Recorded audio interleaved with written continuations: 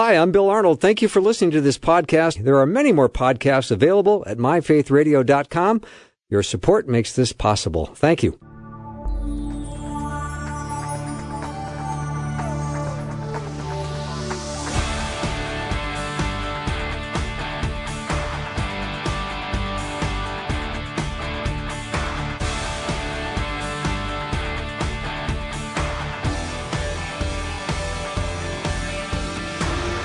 And a warm welcome to the afternoon show. I'm Bill Arnold, and growing to be what is one of my favorite segments is At Least Two Jews and a Gentile, and that's what I have in studio today. I've got at least two and one Gentile. My Gentile is Pastor Aaron Broughton, and my Jewish believing brothers are Trevor Rubenstein and Tom Berkowitz. Gentlemen, welcome. Thanks for having us. Thank you. Thank you. Well, I would say a lot has happened since the last time we met. I want to kind of open the floor today and have some heartfelt discussions on what's going on in the Middle East. I got to tell you, when I woke up on Saturday, October 7th, it's the great last day of the Feast of Tabernacles. You can read about it in John 7 when Jesus stood up on that great and last day. When I heard what was coming on, I didn't believe it at first. It was on, who could even imagine? And the atrocities, it was numbing to me. Yeah, we got, woke up that morning to getting emails and text messages from our Israeli friends. Our family served for several years in Tel Aviv. And to us, Israel is like our home. The Israeli people are family. And so the idea is that when one person gets hurt or killed in that area, it's as if your own child was hurt or killed.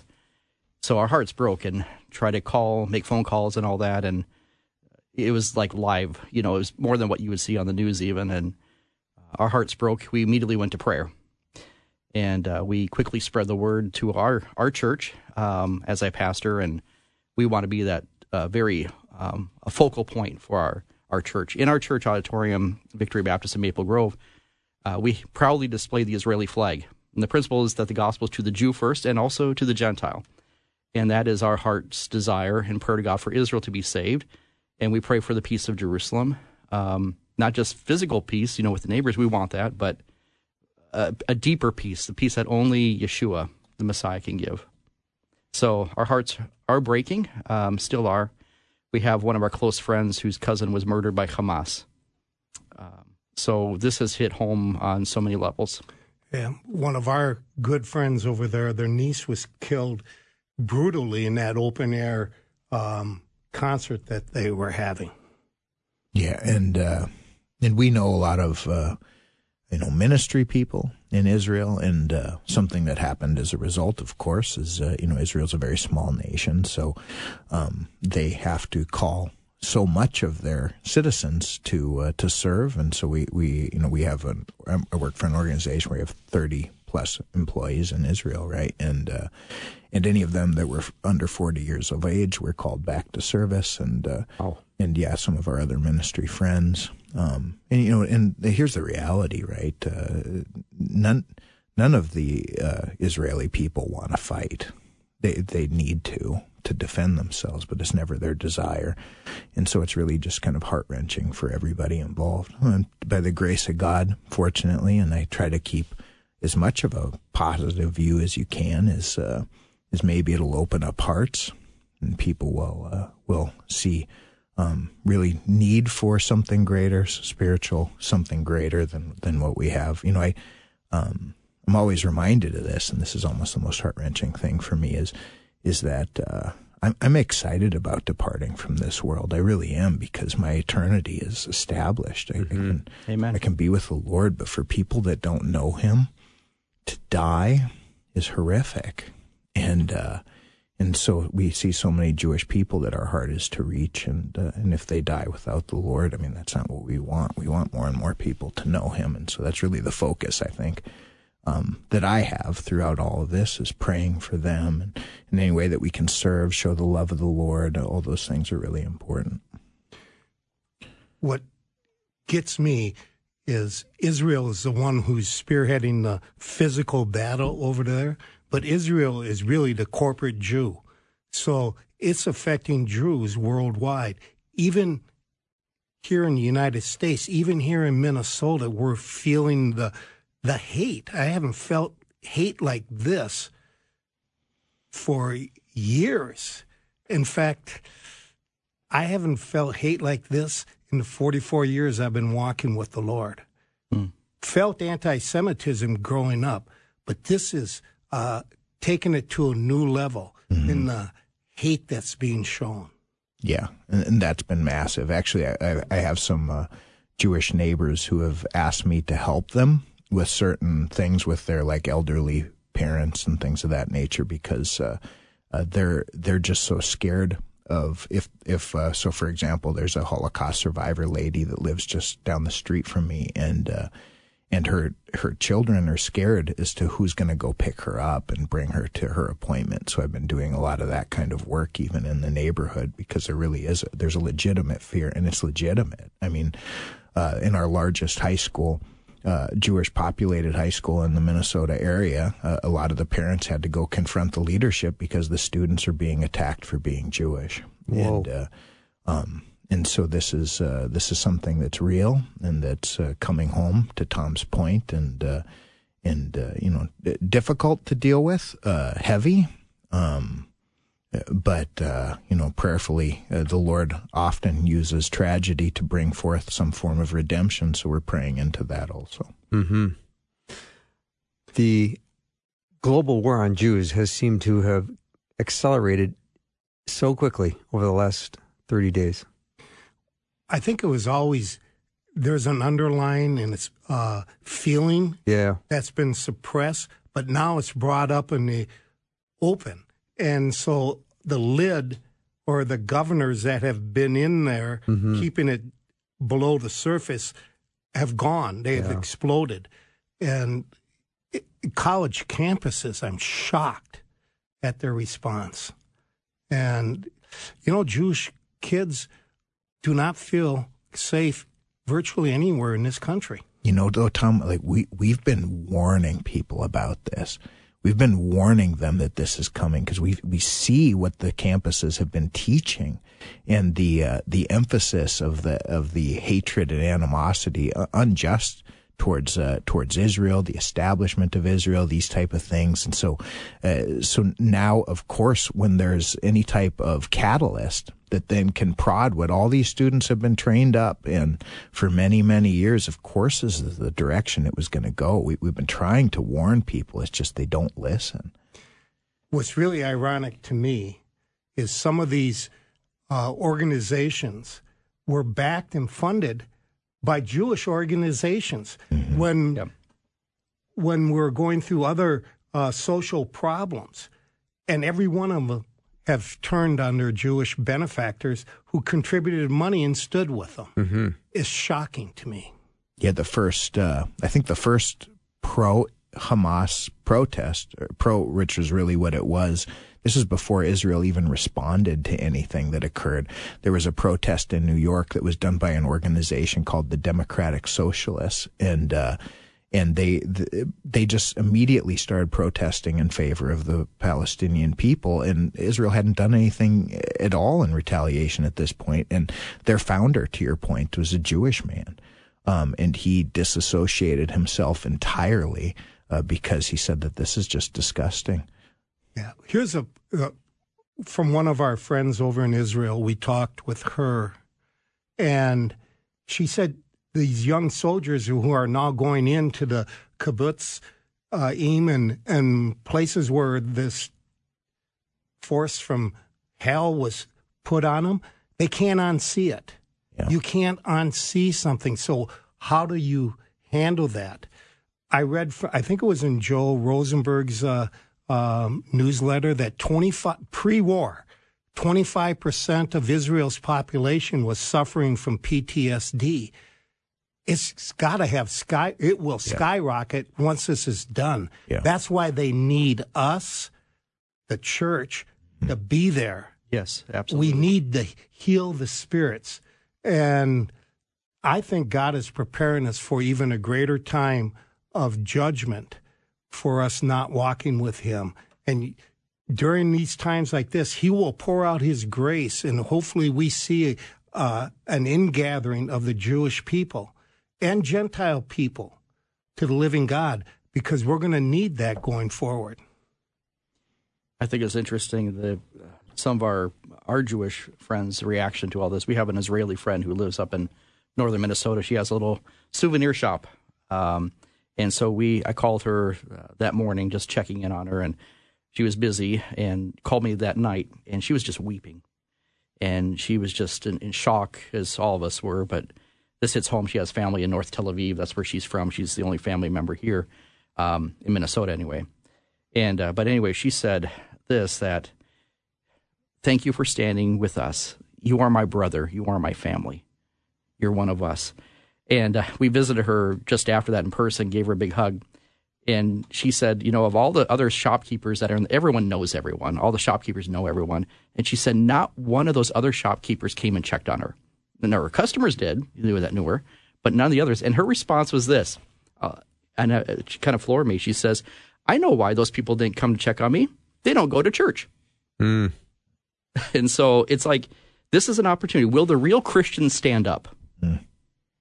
Jesus himself was Jewish. The disciples were Jewish. The Bible we have in our hands is Jewish. And yet we ignore and turn our back away. That, of course, has been a problem in Christianity. I'm using the big C throughout the centuries.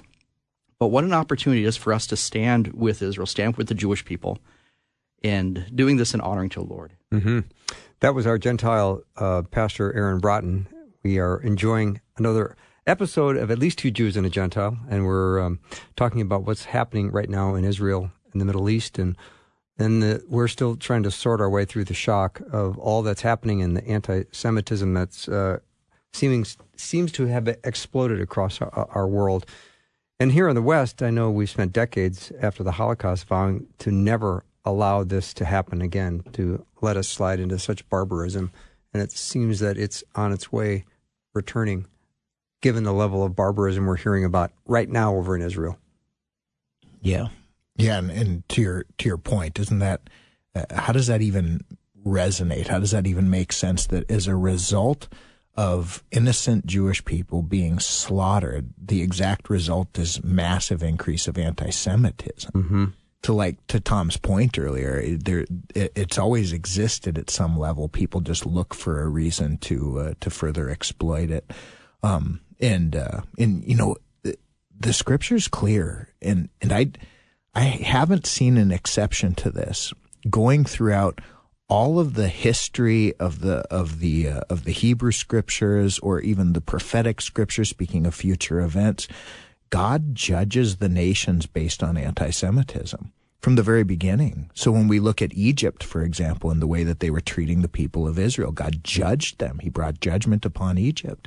Then when Israel was came into the promised land, and we see other nations come and conquered them, God used their anti-Semitism when they took their attacks against the people of Israel too far to judge Assyria, to judge Babylon. This is the story of the book of Esther, where we have wicked Haman trying to turn the nation against Israel, and God used that to bring judgment on them. And even in the prophetic scriptures regarding the Gog-Magog war, it's the nations rising up against Israel that God uses to judge the nations.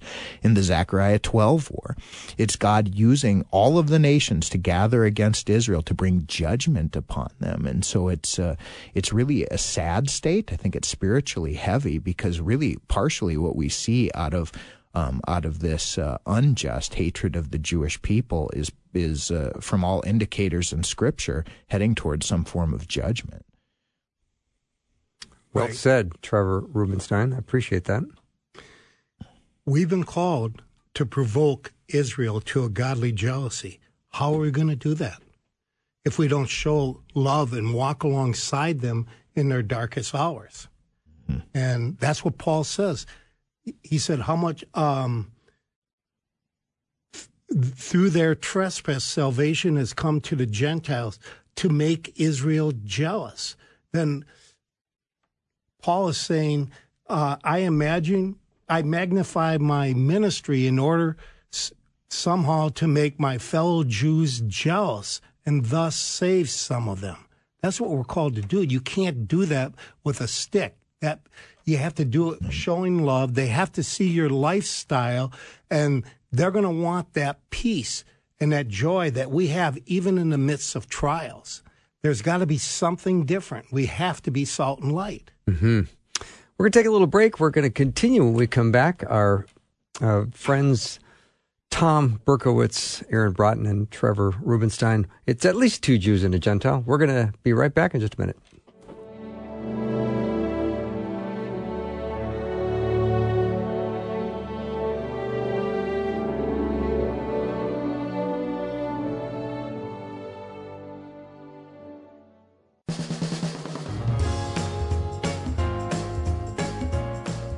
We are talking about a heavy topic today, what's going on in Israel and the Middle East.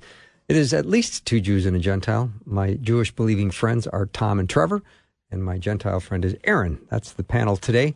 Now, gentlemen, in the midst of the crisis that's going on, we do have to look for God's grace in this, don't we, Tom? We do. We do.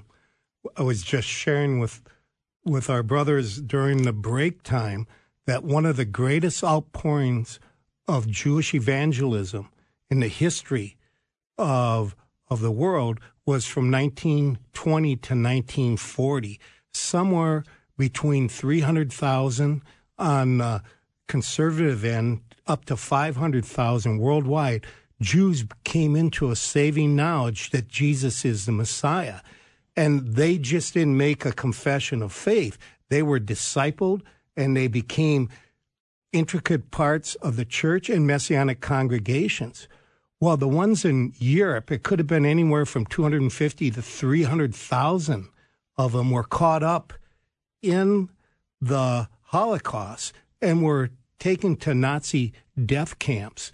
And while there, they suffered the same fate of the other Jews, except for one thing. They had a joy in their heart because they know the truth of Jesus as the Messiah.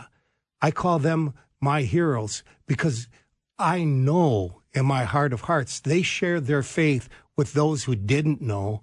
But God knows the answer. How many said yes as they were going to their death?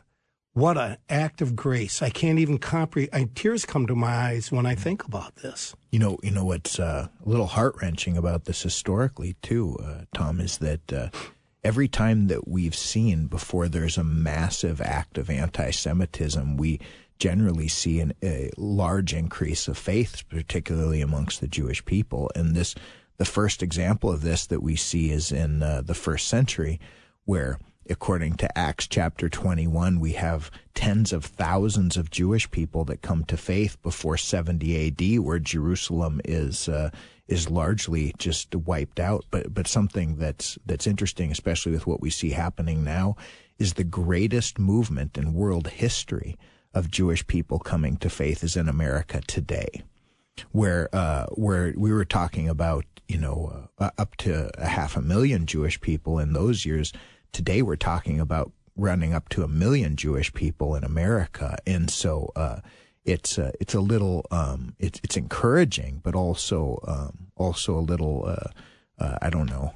I'm saddened a little bit because unfortunately, often God will do a wonderful work in people, but it's because of what's coming, and so because of the massive movement, I wonder if there's going to be some form of massive anti-Semitic things that we're going to even see here.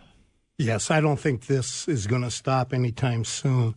But about 35 years ago, one of the foundational things in my life happened when I met Richard Wurmbrand and had a chance to talk with him. Richard Wurmbrand was a Jewish believer in Jesus, a Lutheran pastor, and he with other Christians and Jews were caught up into the Romanian prison cell where it would be the size of someone's living room with no windows in the dark dungeon, and everybody's thrown in there. Jews, Christians, Jews that believed in Jesus, and then all the intellectuals and the atheists. And he told me a story, and this is what is etched deep inside me, of Sam. Sam was a Messianic Jew, and Sam felt for the people there, and he would share his very limited rations with other people that needed it more, and he dressed their wounds. But he was a favorite target of the atheists and the intellectuals who just used to chastise him for two things. One, for being a Jew, and one for believing that Jesus was the Messiah. And finally, one day, they said to Sam, if you can convince us, if you can give us the words that we can believe that Jesus is real, we'll believe in him. So Richard said the story. Sam kind of brushed himself up. He stood up and he smiled. And it was like the radiance of God's grace fell on him. And all those intellectuals and atheists sat down with tears in their eyes because you couldn't make it up. In that hellish dungeon, he had the joy of the Lord, and it radiated. So that, to me, is a clarion call for us to go out and witness to our friends and be salt and light to this world. Absolutely. This is a prime time for, and I'm speaking to our Gentile friends who are listening as well, how we should have a heart for the Jewish people, especially during this time. I was talking about our Israeli friend earlier, and this was a time I was praying for a moment that God would just open a window to really just share God's love and truth. So we were able to give her a Hebrew English Bible. She said, yeah, I have a Hebrew Tanakh, the Old Testament, but not in English as well. So she was so excited. She says, I'm at my store more than I'm at home. I'm going to keep it here. So I'm praying that she'll read on her breaks. And my wife who was with me, she says, through this, you're going to find real peace. And so this is a prime opportunity. Another thing I'm praying for, too, is many of our young people who, I held as babies, they're now serving as reservists or in the IDF. They're on the front lines right now. I just checked with one of my friends right before we came to studio, and fortunately they're okay, whatever that means now, but they're okay considering. And so I'm praying that these believers who are in these units that are on the front lines, also up in the north on Lebanon and Syrian border, that they would be that light for the Lord in those areas too. So pray that God would use these moments. People are asking questions. They're wondering, they're confused, they're angry, a lot of emotions going at the same time. But I pray that we will find the true peace that passes all understanding and share that with others. Thank you, Aaron Broughton. So is there biblical prophecy connected to what's going on, or is this another round of hatred and violence and barbarism? Well, I think the answer is we don't know. Okay. We can just hold on to the prophecy. I think it's birth pangs. Somebody asked me, do you see this as a fulfillment of Ezekiel 38? I don't see that now, because not the whole world is against Israel right now. There are allies like the United States. How long they stay that way, I don't know. We don't see the Northern Alliance really formed and ready for battle. But here's the point. The point is we need to be ready. We need to gear up now while we have time rather than after the fact. So if we're reading the prophecies, we know this is the beginning, at least the beginning of birth pangs. Let's prepare ourselves. Let's get ready spiritually, emotionally, and intellectually.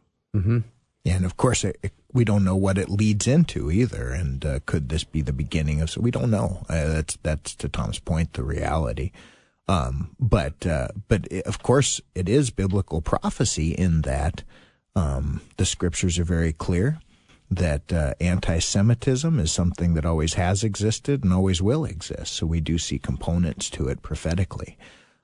Also, we understand that the world has come up against Israel and will come up against Israel in the future. So I think that sometimes when we look at prophecy, we might be looking for a very specific fulfillment of a particular event, but still God's truth and God's word continues throughout the time in history, and we do see that, at least in a heart sense, occurring even now.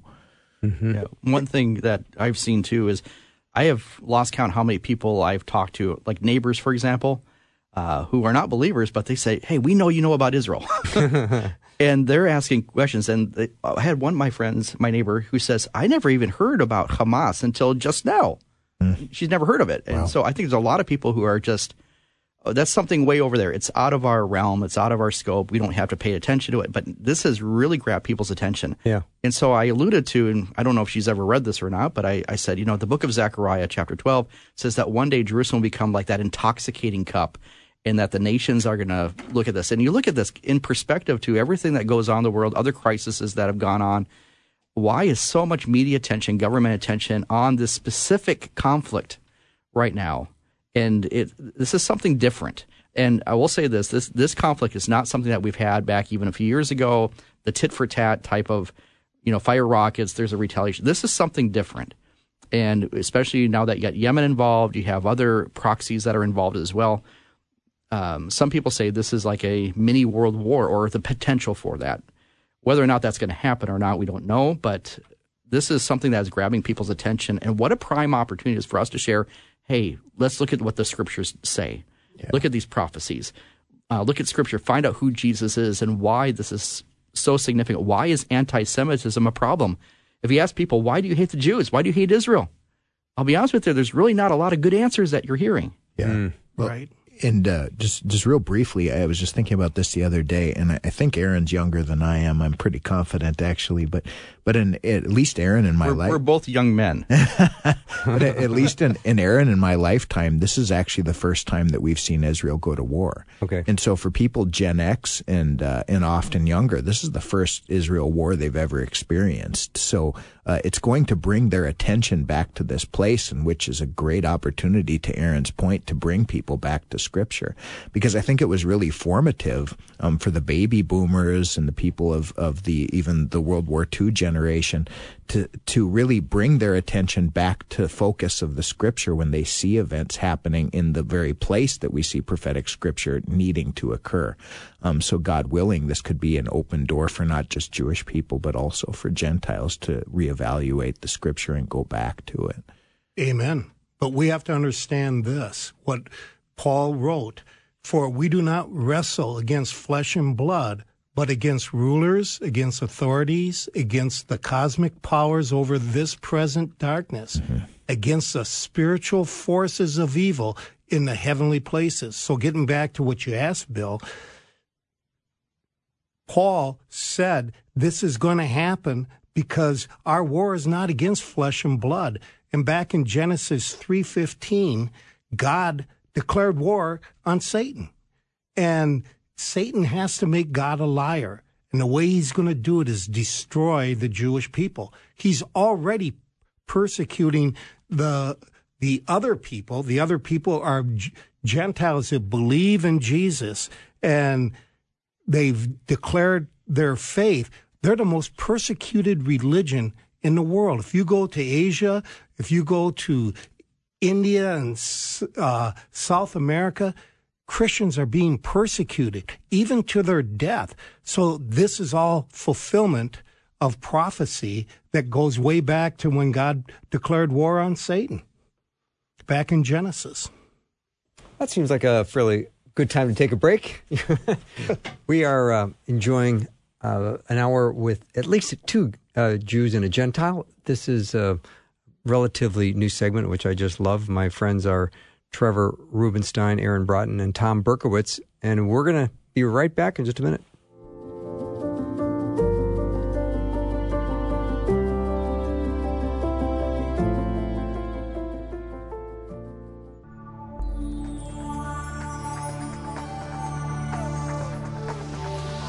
It's the afternoon show with Bill Arnold. Prime time, drive time. Let's get it started. Jump in your car. Yeah. What's for dinner? Hey. It's the afternoon show with Bill Arnold. Welcome back to the program. It is at least two Jews and a Gentile. We are discussing what's going on in the Middle East and Israel right now, and I'm so glad to have my friends Trevor, Aaron, and Tom sitting around the table. And Aaron, you brought something up that a neighbor said, I don't even know what Hamas is. And there's probably enough people listening that say, me too. What is Hamas? Well, Just to keep in mind, our neighbor is, well, put it this way, she could be my mother. Okay. Age-wise. Sure. And so, this is kind of new. And I think for a lot of people, they're seeing maybe these names. They know generally there's always issues in the Middle East, Israel, Palestinians. Yeah. But who are the players? I think it is worth noting to figure out who this is. And so Hamas is basically a part of the Muslim Brotherhood. Hamas itself stands for it's an Arabic acronym meaning Islamic Resistance Movement. And it's interesting. The Hebrew word Hamas, and you find it throughout Scripture, means violence. Really? And so, this is really interesting considering their history, and they love death, and that's their own words in their charter statement. Almost the first thing they say is that we want the annihilation of Israel, which means really the Jewish people, And so they want total control. Back in 2005, Israel, it was called the disengagement out of Gush Katif. These were settlements and areas where Jewish people live, Israelis. They had greenhouses, factories, different things going on there. We were living there at that time when they were pulling out Ariel Sharon, who maybe some people remember that. He was a prime minister, now passed away. And anyways, they pulled out, and that was a big to-do in Israel. But since 2005, there has been no Jewish people living in the Gaza Strip, which now is about 2.3 million Palestinians who live there. The next year, 2006, they had an election, and they voted overwhelmingly to elect Hamas as their leadership. Hamas is a political entity. Wow. But it's a political entity, but it's also a very militant, terroristic entity as well. So what's different between that and the West Bank is you have a different group that is led by Mahmoud Abbas, and that is Fatah, or is the old PLO, the Palestinian Liberation Organization. Think of Yasser Arafat.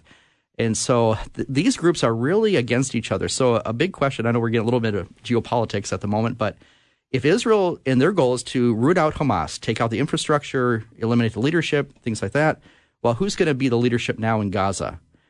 And because of what happened between Hamas and Fatah, the PLO, when Hamas took over, those supporters of PLO were actually thrown off of buildings. They were killed and all. This is an internal fighting, and they have caused a lot of disruption. There's a lot of Arab countries that are not. They have refused to accept any of these Palestinians from Gaza because of the infiltration of Hamas. Egypt doesn't want them because they had to deal with Muslim Brotherhood just not that long ago. So, kind of getting into who is Hamas? Okay, they're not good guys. That's the basic understanding of it. But I think we have to go scripturally deeper. Why is there a conflict in the first place? You have to go all the way back to Genesis. We have Abraham, who was promised a son. We know that promised son was Isaac. But remember, Abraham was getting a little impatient. Sarah wasn't getting younger. Hagar comes in the mix, and their child was Ishmael. Ishmael becomes the father of the Arab people, and then their descendants. You could throw in maybe a little bit of Esau, the Edomites, or the Amalekites. Those are probably words, if you've read your Bible at all, you might remember those from Sunday school. But those players have a part in what's going on in the conflict today. And so those descendants. So this is a historical event. This is a family feud that's taking place in the Middle East. That's kind of the big picture of this. And so the Jewish people, I'm going to turn to my Jewish brothers, the Jewish people who are there, it's a kind of a mixture. I think people are surprised to see the backgrounds of Jewish people that are now living in Israel. It's a melting pot. I think the most recent statistic is 53% of the Jewish population are Sephardic, Mizrahi, and 47% are Ashkenazi. So the Ashkenazi would be lighter skin, white skin. The Sephardic would be darker than us, but lighter than an African. And now they have Ethiopian Jews and Jews from Zambia who have immigrated back, and they have dark skin. So it's a melting pot of races. Well, I shouldn't say races because the commonality is they're all Jewish with skin colors, so it has nothing to do with that. You cannot tell a Sephardic Jew from an Arab. They have the same skin tone. So it goes back to your family fight. It is. Yep. And kind of to the way Israel is now, you're about 9.7 million people in Israel proper, and about 22% of those are not Jewish. In fact, they're Arab, and then you have other different groups. So there are Arab Israelis. They have citizenship. They're members of the Knesset. Our neighbors, my banker and my lawyer were Arabs, living there. My wife went to high school at an international school, several Arab, Jewish, and other different nationalities represented there. The Druze that are there, Circassians, there's a lot of other different ethnic groups, so it's not a strictly Jew versus Arab issue. When Hamas went in and terrorized that, there were other nationalities. There was Thai workers, Nepali, Filipino workers that were there that are all affected. Bedouin villages were some of them were massacred during this time. In fact, it was interesting. Hamas, when they went in, they found a Bedouin, and they said, "You're more Jewish than the Jews," and they killed him in front of the family. And they're wearing the traditional Islamic garb. Wow. So this is a different world. Talking about the Holocaust that happened about 80 years ago now, the Germans, the Nazis, they tried to cover up their tracks. They tried to bulldoze crematorium. They tried to do all they can to hide what they had done. But in this case, Hamas is totally opposite. They're bragging. They're videoing. They're recording everything. They want the world to know this is what we did. This is totally different. The freest citizens in the Middle East are generally of the Muslim community, are those that live within Israel, Right. where they're able to vote, and they have very distinct rights, and it's actually one of the only places that you aren't killed for being LGBTQ, right? And so it's fascinating, the hatred that comes against Israel and the ignorance towards it, because even as Aaron just pointed out, over 20% of the Israeli citizens, not the ones in the Gaza, not the ones in the West Bank, are Arab or Muslim practicing. And so there's a lot of ignorance to what's happening. Somebody pointed out, they keep making claims of ethnic cleansing and things of that nature. It has nothing to do with that in the fighting. And someone pointed out recently that the Palestinian population went from 1.2 million to over 7 million now. This is the worst attempt of ethnic cleansing, if it is, in world history. This is not what's occurring at all. Just really kind of sad, the misconceptions and things that are coming up. If we take Mr. and Mrs. Palestine, and they've got two kids, and they play soccer, and they have jobs, how do they feel about Hamas and what Hamas is doing?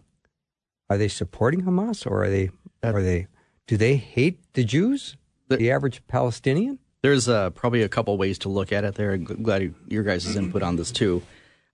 Within the Gaza Strip itself, like I said, the overwhelming majority voted for Hamas to come in. Okay. Now, whether that was a free will or they were forced to do that, that's probably up for debate. I would say there's a sympathy, and these kids are trained from the time they're young. They're in youth camps, and they're not learning how to play soccer or arts and crafts and things like that. It's not that type of camp. They're learning how to basically become a freedom fighter. Wow. That's their words. Wow. And the enemy is Israel. And so from a young age, they're doing this. There's textbooks call for the annihilation of Israel. They're in the map of the Middle East. There's no Israel.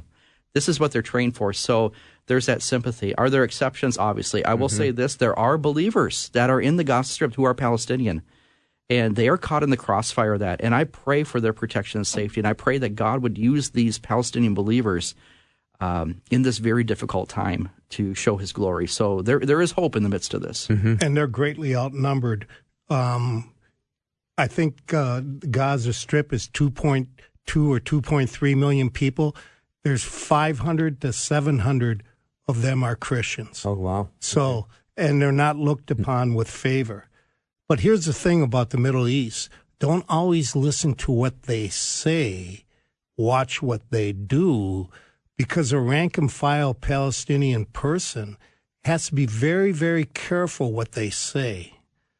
But what they do really tells who they are. So they're wise in that way because they have to live there. But I don't know, Trevor, you remember a couple years back, one of the peace solution was, okay, let's keep Israel all Jewish and all the Arab Israelis who are citizens, let them go under the authority of the Palestinians.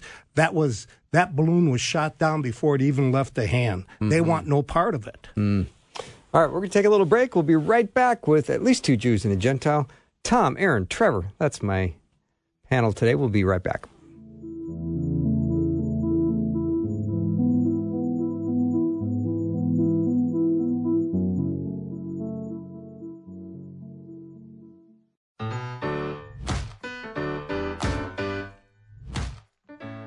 Welcome to the show. It is At Least Two Jews and a Gentile. We're discussing what's going on in Israel, and it's a heavy discussion, but we're learning a lot, and God's got a plan for everything. He is sovereignly in control, and I'm so grateful. Aaron Rubenstein, Aaron Broughton, and Tom Berkowitz are my panel today. So let's talk about, has there been a change of mindset with Israelis? Before we get to that, I just wanted to point out that I was thinking earlier in this episode, isn't it funny that Aaron here, our Gentile, has a Jewish name, and myself, Trevor, I have a very Gentile name, and then you just confused the two of them, so I figured that's about appropriate. That makes sense. I know. There should be a quiz as to who's the Gentile and who are the two Jews on the panel. Please don't do that. He speaks Hebrew. I know. He's going to show you guys up fast. Yeah. No. So what about the change in mindset with Israelis? Yeah, I mean, that's the hope, right? But we are seeing some things occurring. You know, Israel is a very secular nation, of course, and as we recognize here in America, and we've seen throughout world history, is that when there's great tragedy, many people will look for spiritual truth and will turn to some form of religious belief system. And so, for example, during September 11th, we saw, you know, a massive influx of church attendance immediately after here in America when the terrorist attack came upon our country. And so in a similar manner in Israel, we're also seeing this occurring. So we're seeing a lot of Jewish people, you know, in the military who would have been secular requesting talits, which are the Jewish prayer shawls, and different type of elements and different ways of practicing, kind of becoming more religious in their practice, in their understanding, moving away from secularism, which, you know, can be good or bad. Again, there is no salvation in rabbinical Judaism. Rabbinical Judaism does not offer eternal life for anybody. A recognition of who God is universally wonderful and good, but unfortunately is not how we receive eternal life. We receive eternal life by recognizing that in our sin, God sent his Son to die for us, so that if we put our faith and trust in him and his death for our forgiveness, taking the punishment that we deserve upon himself, and then we also believe that then God rose him from the dead, then that by that same Spirit that rose Jesus from the dead, we too will be raised. This is where eternal life comes from, not through rabbinical practice or understanding. So there's a shortcoming there. But something I wanted to share just very briefly, we have a couple testimonies that I know of, and there's been many since. This was actually very early in the incident. So the organization that I'm with, Right Chosen People, we do a lot of outreach in Israel also, and we have some individuals that have been volunteering and bringing supplies for distribution in places of need amongst the Israelis. A lot of people don't recognize this. I think that there's over 300,000 Israelis that have been displaced from their homes in this. And, you know, there's some massive things that have been going on and some real needs. And so we take some supplies to Israelis and we distribute them. And one of the distribution centers that we bring these things to are actually in police stations. And so one of our people working for us, his name is David. He went to a police station, and one of the police officers is an Orthodox Jewish man. And this Orthodox Jewish man, knowing who we are, he said, I have to apologize to you. He said, I have always looked disparagingly upon you as Messianic Jews because of your faith in Jesus. And he said, but he said that we're all Jews. He said, we're united. And I'm recognizing that I was wrong. I want to learn more about him. Whoa. I love it. Yeah. Mm-hmm. And actually there was a young lady who in the midst of all this started reading Zechariah chapter 12. And Zechariah chapter 12, of course, is a very important prophecy, really talking about the nations rising up against Israel. And the Lord miraculously intervenes. And then after the Lord intervenes, in the midst of this great tragedy, it makes a statement in Zechariah chapter 12, verse 10. It says, and I will pour on the house of David and the inhabitants of Jerusalem a spirit of grace and supplication. And this is God speaking, and he makes this powerful statement. He says, then they will look on me whom they pierced. Yes, they will mourn for him as one mourns for his only son, and grieve for him as one grieves for his firstborn. Of course, this is written hundreds of years before the birth of Jesus. And it's talking about God who is pierced. And so this young Jewish lady, in reading this, came to faith in Jesus and reached out to us to be baptized and to come to faith. So, I mean, God willing, we'll see. I think that we'll see some good things coming out of this, because unfortunately, sometimes out of great tragedy, I mean, that's even my personal story. We look for something more important, something eternal, and so God willing, we'll see more of that. Mm-hmm. Your ministry, Chosen People Ministry in Israel, is really poised to help, aren't they? Well, that's the focus and the heart, and we're an evangelistic ministry primarily, right. and there's wonderful organizations that do humanitarian work exclusively in Israel, but again, really, if we help somebody with their needs, that's very valuable. Mm-hmm. But it's temporarily valuable. If we help someone to know Yeshua, Jesus, as their Lord and Savior, that's eternally valuable. Mm-hmm. And if anyone listening wanted to support Israel or not pray for peace of Jerusalem or make a donation of any kind, they could go to chosenpeople.com, couldn't they? Yeah, and our organization under the Pray for Israel section is taking donations specifically that's going to minister to and to provide for needs for the people. Yeah. The opportunity is right now, isn't it? Yeah. And I have my old pastor.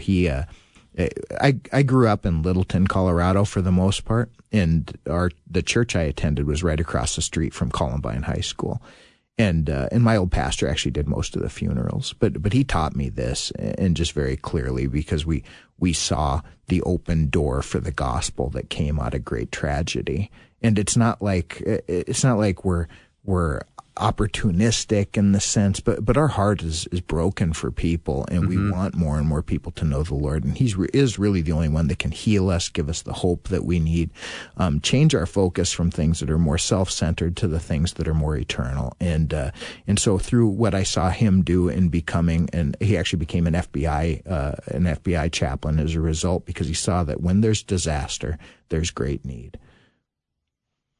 Appreciate that, Trevor. Tom, Aaron, we just got a couple of minutes left. I think one thing when we come to helping Israel and all that, one thing I encourage believers is this. If you want to give just to help humanitarian aid, there's a lot of good works that do that. Of course. But my prayer is this, that we would also consider the gospel being presented. Our own ministry that we have a humanitarian aid organization as well in Israel, and we do everything in the name of Yeshua and everything in the name of Jesus. Project Nehemiah, I was the director of it for several years over there. Is that projectnehemiah.com? I would go to .org? ibjm.org. ibjm.org. That stands for International Board of Jewish Missions, and you have a Israel War Relief there, and it goes specifically that. But I commend each ministry, commend Chosen People for what the work is doing there. We've been able to help give thousands of blankets and food to those on the front lines and helping those in need. There's a lot of displaced people in Eilat. We're helping, that's in the very southern tip of Israel near the Red Sea, and we're helping families. We've helped about 20 families already. Beautiful. Specifically there. ibjm.org. ibjm.org. Another one of your guests you've had on the show, Scott Volk. Yeah. Who has Together for Israel. Mm-hmm. And you can go there, togetherforisrael.org, and donate, and 100% without any drag of any kind will go for the people in need. And Together for Israel helps both Jewish and Arab people. Mm-hmm. We just love people. Amen. And it's not just humanitarian. It's not an either or in the gospel. It's both and. You got to do both and. Bring them goods and preach the word. Yeah. Gentlemen, this is a difficult topic. You've handled it well, and you've given us hope. So thank you very much for the discussion. I so appreciate these brothers in Christ, Trevor Rubenstein, Aaron Broughton, and Tom Berkowitz. That's all the time we have. Thank you so much for listening today and for supporting Faith Radio. We so appreciate you. Have a wonderful evening, and I'll see you tomorrow.